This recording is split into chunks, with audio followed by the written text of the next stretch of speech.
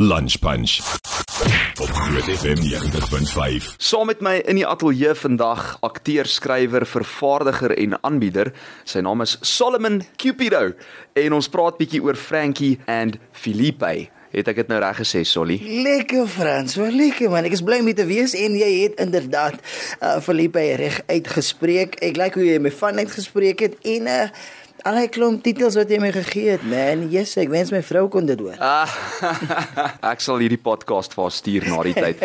Hoorie, so Solly, ons praat nou oor hierdie film. Ek weet jy werk al lank daaraan saam met jou goeie vriend Bradley Olivier, wat natuurlik nie meer met ons is nie. En hy speel dan nou, of vertolk die rol, Franklin Baadjies. Yes. 'n hardwerkende man uit 'n verarmde agtergrond wat hy geheim hou vir sy kollegas en natuurlik verloofde. Haar naam is Fortuin. En dan besef sy opkomende troue en werk is op die spel wanneer sy biologiese halfbroer, dit is nou jy, Felipé Baadjies, yes, Baadjies. kom aanklop vir hulp. Vertel my so 'n bietjie meer van die storielyn en ook die droom om hierdie film moontlik te maak. So gaan dit vanaf vir net 'n bietjie meer agtergrond gee vir die luisteraar van jy het genoem Franklin Baadjies en dan Felipé Baadjies. Nou, wat gebeur het in die movie is Franklin Baadjies, sy lewe raak alleen.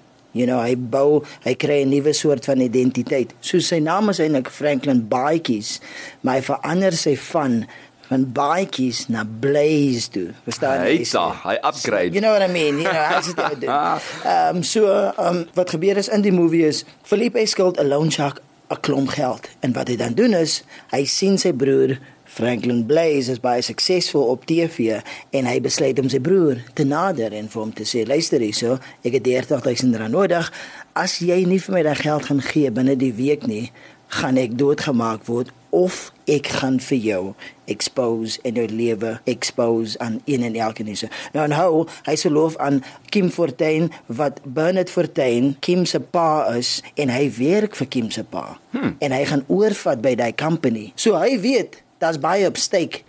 Hy trou Saterdag met haar, hy gaan nie baas word, hy gaan oorvat van die nuwe company. So as sy broer hom gaan expose, dan gaan daai dingetjies nie gebeur nie. So die stakes is high, is 'n belangrike week vir al twee, gaan na begrafnis wees, of gaan na 'n funeral wees daai Saterdag. So met sy rug teen die muur besluit Franklin om toevlug te bied vir sy broer en om in te sluit by die troue, maar kort voor lank is hy spyt oor hierdie hals oor kop besluit. Yes. Maar sê gou vir my, wat was julle doel aan die kyker aanvanklik toe julle beplan het aan hierdie film? So eerstens wou ons gehad het die mense, die kyker moet lag. It is a feel good movie. Daai was ons kom nou uit COVID uit en so baie het gebeur en dit was swaar en moeilike tye vir baie van ons. Ons het deur 'n moeilike tyd gegaan en baie mense het min gelag. Daar was min rede om te lag.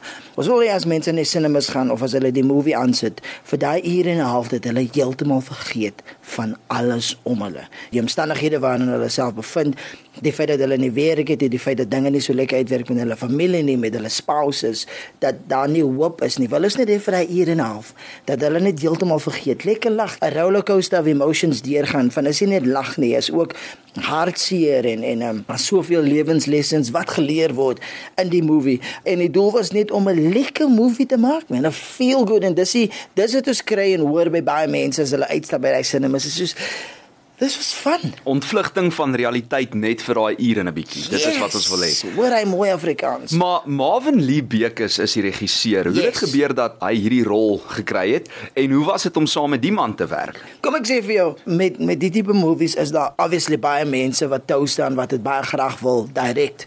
En ons moes 'n keuse maak en wat dan gebeur is 'n paar regisseurs wat soos 'n CV's instuur, maar hulle doen ook wat they call a director's pitch. Wat beteken is hulle wys vir ons hoe hulle die movie sou skiet en hoe hulle die movie sou wil vertel. En Marvin Lee Bekes was die ou wat geslaag het en hy het dit reg gekry om my en Bradley om in ons koppe te klim en presies uit te beeld soos ons dit gesien het toe ons dit geskryf het. So ons weet dit gaan oor twee wêrelde wat by mekaar kom en Marvin Lee Bekes, man, toe hy die werk kry en in die begin het ek gedoubt, want ek weet Bradley en Danny Bester wou met Marvin Lee gegaan het en ek wou op 'n stadium met 'n ander ou gegaan het en te fight. Sorry Marvin. En ek kan maar net vir jou nou sê Marvin Lee Bekes is die beste persoon vir die job. Ja. Solly is jammer uit in jou getwyfel en Ek aanvanklik. het nie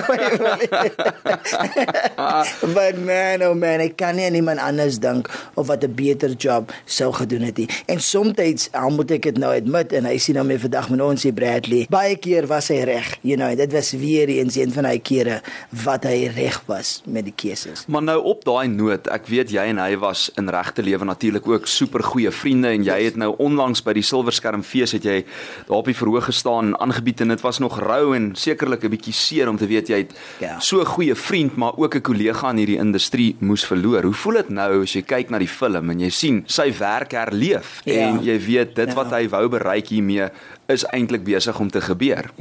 Soos jy noem by Silverskerm was hy maar nog net 'n maand nie meer met ons nie. Het was die moeilikste tyd, om op 'n verhoog te staan en te praat oor die fliek. Maar nou wat ek hier staan en sit en terugkyk en die terugvoer wat ons kry van die kykers af en wat hulle dink van die movie en hoe die movie hulle laat voel, is dit presies wat ek en Bradley wou gehoor het. En die hartseer ding, François, is Bradley is hier om daai goedjies te hoor.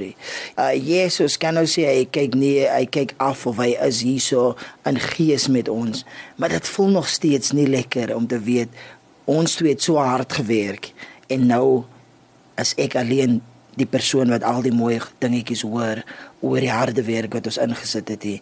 Maar ek kan vir jou sê dat dit is so 'n trotse gevoel en ek mis my vriend verskriklik want ek wonder, ons sou nou lekker gelag het oor die feedback en dit sou so bly gewees het that we've achieved die ding wat ons nog altyd wil gedoen het. Ja man, ja. So, net 'n paar interessante feite, die vervaardigers, die skrywers, die lynvervaardiger voor ek 'n traan pik en ook die regisseur, hulle is almal oorspronklik van die Parel. Hoe dit gebeur? Nepotisme. Hoe crazy is dit? So, die lynvervaardiger Dani, so ek was vir 11 jaar van my lewe by Hoër Jongensskool Paul Boys High en Dani Bester wat 'n lynvervaardiger was wat van die Film Factory is, was ook soort van mentor vir ons op die movie. Dani was ook by Paul Boys High. Toe ek bakgat 2 ek en Bradley nog saam gedoen het, dit was my en Dani se connection. Ons is van die Parel en Bradley van die Film Factory. En die ding van Marvin Lee Bucus is Marvin Lee Bucus het in die Parel gebly net soos vir 5 jaar. Hy sê noodwendig daar groot geraak, soos jy nou sê, wat ons doen nie, maar hy is ook van die Parel en hy het vir meer as 5 jaar gebly in die Parel, totdat sy pa en ma moes getrek het. En nog 'n interessante feit, jou eerste toneel in die fliek is in 'n huisbak verfilm. Yes! Hoewel jy so 'n bietjie ly aan, ek dink in Afrikaans sal ons sê entevrees. Entevrees, yes. Mal man, het was mal. En Marvin Lee Bucus het geweet ek ly aan entevrees en ek weet dat dit was 'n grap wat hy en Bradley gemaak het, want dit was my eerste toneel in die movie wat ek in 'n huisbak moes klim. Ek moet net vir jou remind, Mr. François, ons het in Media 24 geskiet, daai gebou. Daai gebou het so 30 vloere. Ons het op die 26ste vloer geskiet. Ek het elke dag vir 2 dae 26 vloere gestap. Jy het nie lift gevat nie. Ek vat nie die lift nie. So, in 'n eerste toneel staan ek daar met 6 ander extras. En baie keer as jy vir extra sê, en ek is baie lief vir 'n extra, jy moet die knoppie druk, sodra hy deure toemaak, moet jy onmiddellik druk van, jy kan nie regtig vir hulle sê, ek het claustrofobie nie. Entevrees nie, want dan gaan hulle daai abuse, en hulle gaan, snaaks probeer weet. Dit baie dankie, sorry dat ek sê. Het was benoude oomblik, ek gaan nie vir jou jok, het was benoude oomblik. Maar ek wou sê, dit lyk vir my, jy het 'n six-pack ontwikkel na hierdie movie, van al die trappe klim. Weet jy wat, Frans, dit is hoekom jy my gunsteling is. Ek is bly iemand sien dit nie. Nee, ek het onder daai TM gekyk nou.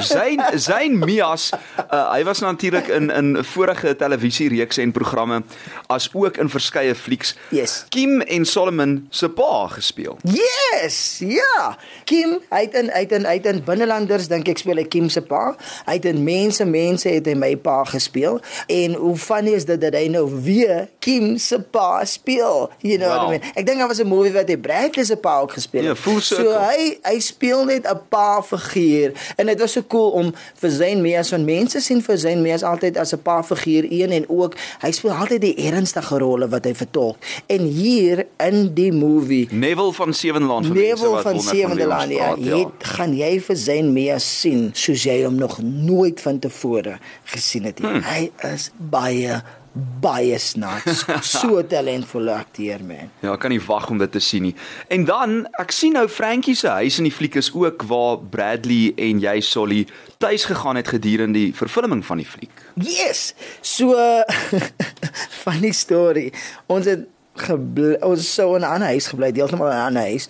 Ons sou in 'n Airbnb gebly het. Ons het in die Kaap die movie geskiet en ek en Bradley het nou vir die afgelope 18 jaar bly ons daar in Gauteng. So ons het gaan skiet, die movie gaan skiet in die Kaap. Daai dag toe ons in daai Airbnb stap en toe lyk dit was 'n gastehuis dink ek meer. Toe lyk dit baie dodge, man. En toe besluit Bradley hy gaan sy girlfriend se oom bel. Wat nog ons baie wel af is en toe bel ons hom en hy sê vir ons wel, sy flat staan leeg en toe gaan bly ons in 'n flat in Tableview waar ons oor die see kyk en toe bly ons daar vir die hele 3 weke.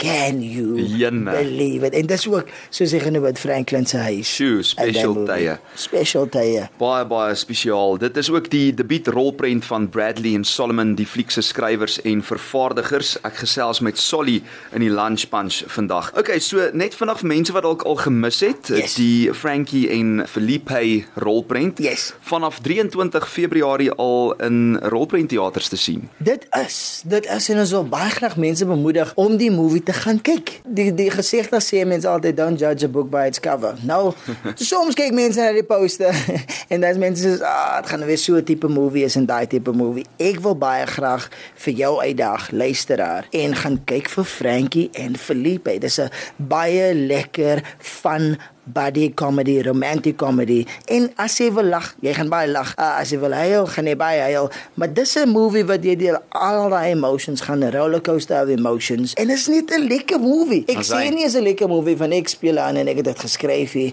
maar jy moet ook jou geld terugmaak.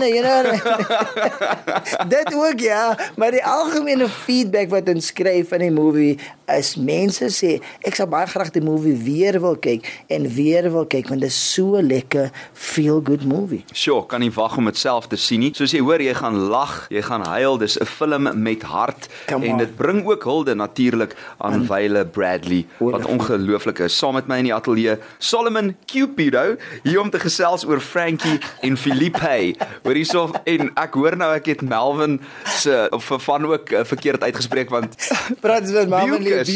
Beukes en ek sê Beukes, maar nietemin ons het gesê wat ons moes. Solly, baie dankie dat jy hier was, my maat. Baie geluk hiermee en ek is seker dit gaan 'n reuse sukses wees. Kom kuier asseblief gou weer. Al wat ek wil hê is jy moet dit gaan kyk, Franswa. Gaan kyk jy die movie. Want as jy dit gaan kyk, gaan jy baie lekker met die mense gesels. Op een voorwaarde, jy sit langs my en kyk saam. Ons doen dit, man. Dan sê. Solank jy die lunch koop, ek sal die punch kry. Lekker. Thanks, Solly. Hi, ek is Solomon Cupido en jy luister na die Lunch Punch met Franswa.